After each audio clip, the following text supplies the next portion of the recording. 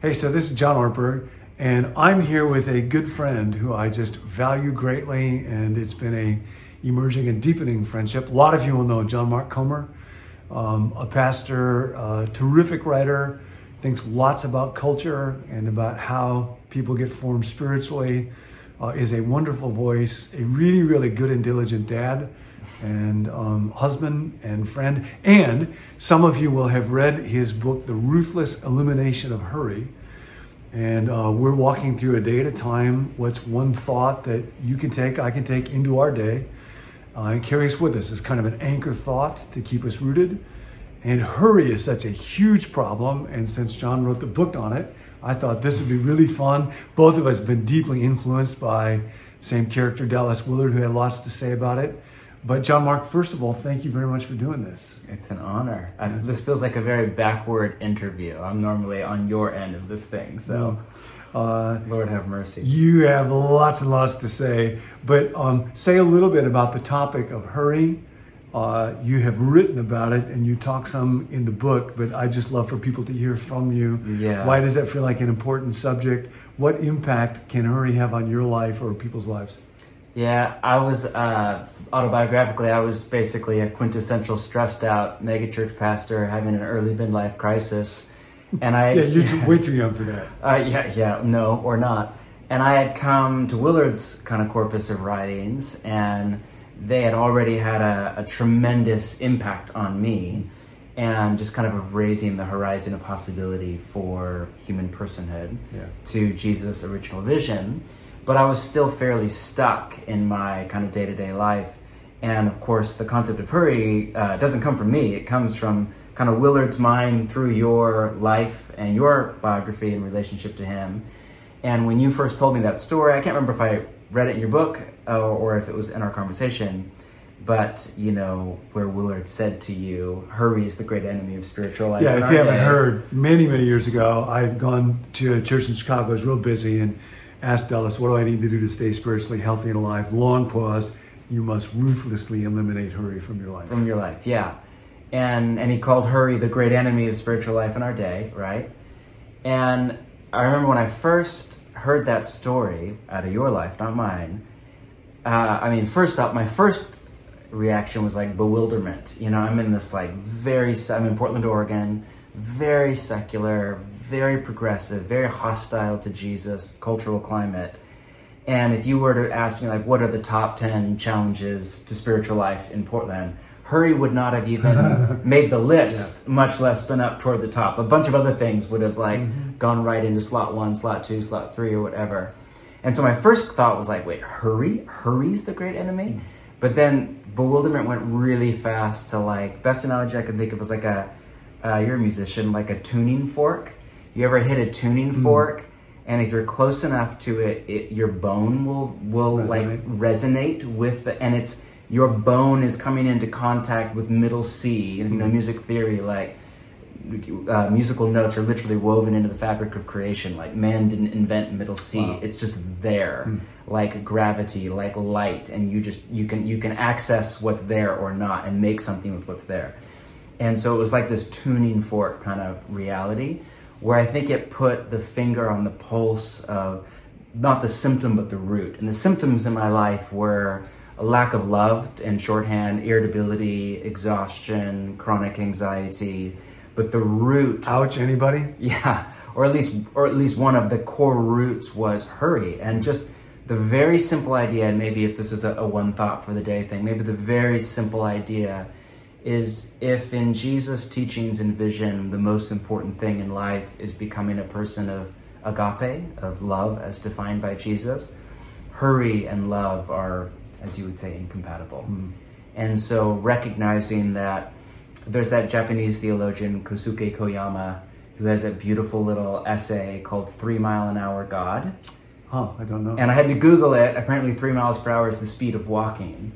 And he has this beautiful, like, short 2-page meditation where he just says that God has a speed, and it's a speed of love, and love is a slow speed. Wow. There's an internal speed, there's a pace to agape. Wow. And the reason that God doesn't go quickly in our lives or in human history or in evolution or in the universe is because God is love, and love has a speed to it. So it's interesting because we'll think often of God like a superhero, and superheroes are fast. Yes. Superman is fast. And the idea that God's superpower might be slowness. It's a different way of thinking about it. Yes. Yeah, everything that happens, we're at this beautiful spot on the coast right now, but being in nature, I live up against this forest right off the edge of downtown Portland. Portland has the largest urban forested park in America.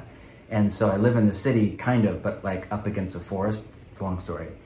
But just living in that proximity to nature, you just realize there's a whole other time scale to nature, to trees, to rocks, And what if there's a different time scale to growing a soul, to soul making, that requires a different speed? One of the things that struck me in your book was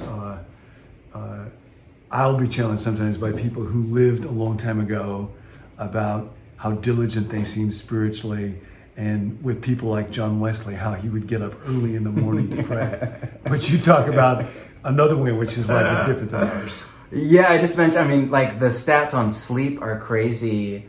Even 100 years ago, before the invention of the light bulb, the average American slept 11 hours a night. Man. And because the sun went down and you basically went to bed in winter, that was pretty early, So I always felt so, I think I said this in the book, I always felt so shamed when I read that Wesley would get up at 4 a.m. to pray or whatever. Yeah, we went to bed at 7 o'clock at night. He was sleeping in. What else are you going to do? Get up and pray, of course. So when the monks are against sloth and oversleep, I think maybe they have a different definition of oversleep than we do. So not 11 and a half hours, just 10. So you get up to pray, So for people who are facing a day-to-day and you find yourself tempted to feel overwhelmed, rushed, you have too many things to do, you're worried about them.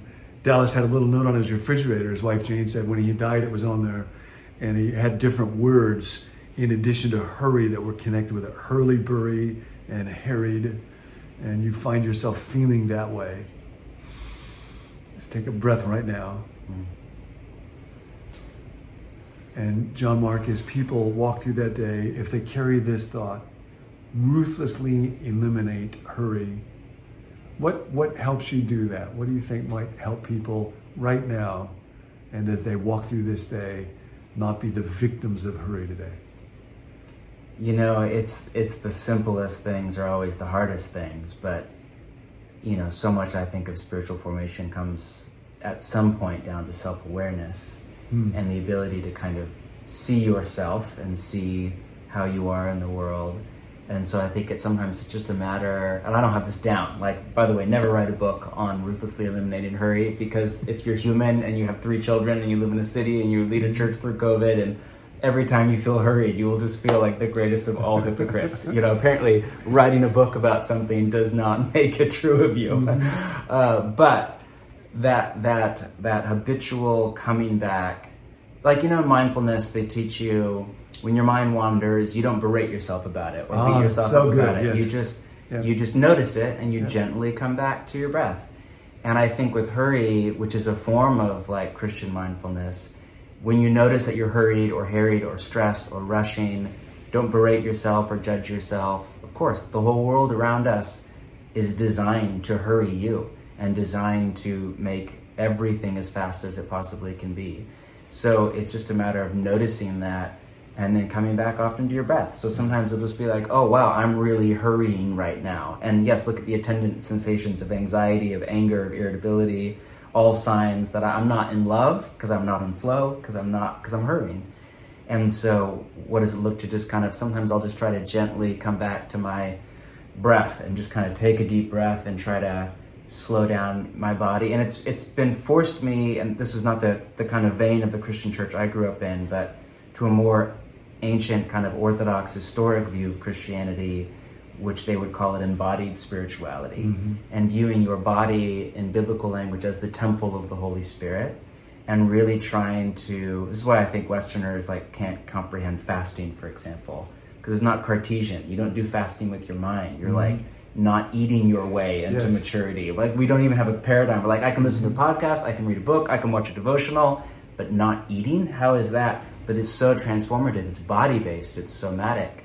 So I think, like, trying to, as Willard would say, let your body become an ally, you know, rather than an enemy, and gently work with your body to cultivate the presence of God through just breathing in God's Spirit. And it really is possible. I have a long way, but one of the amazing things when you were around Dallas is he was not perfect by any means, but hurry was just not on his body. Yeah. Wasn't his face. And when you were with him, you would know that. So now we all get to practice that. 3 miles an hour. Don't be in a hurry to turn off your cell phone. Don't be in a hurry to do whatever you have to do next. Today, ruthlessly eliminate hurry. And when you forget, just stop and eliminate it again. Thank you very much. It was a gift. God bless you.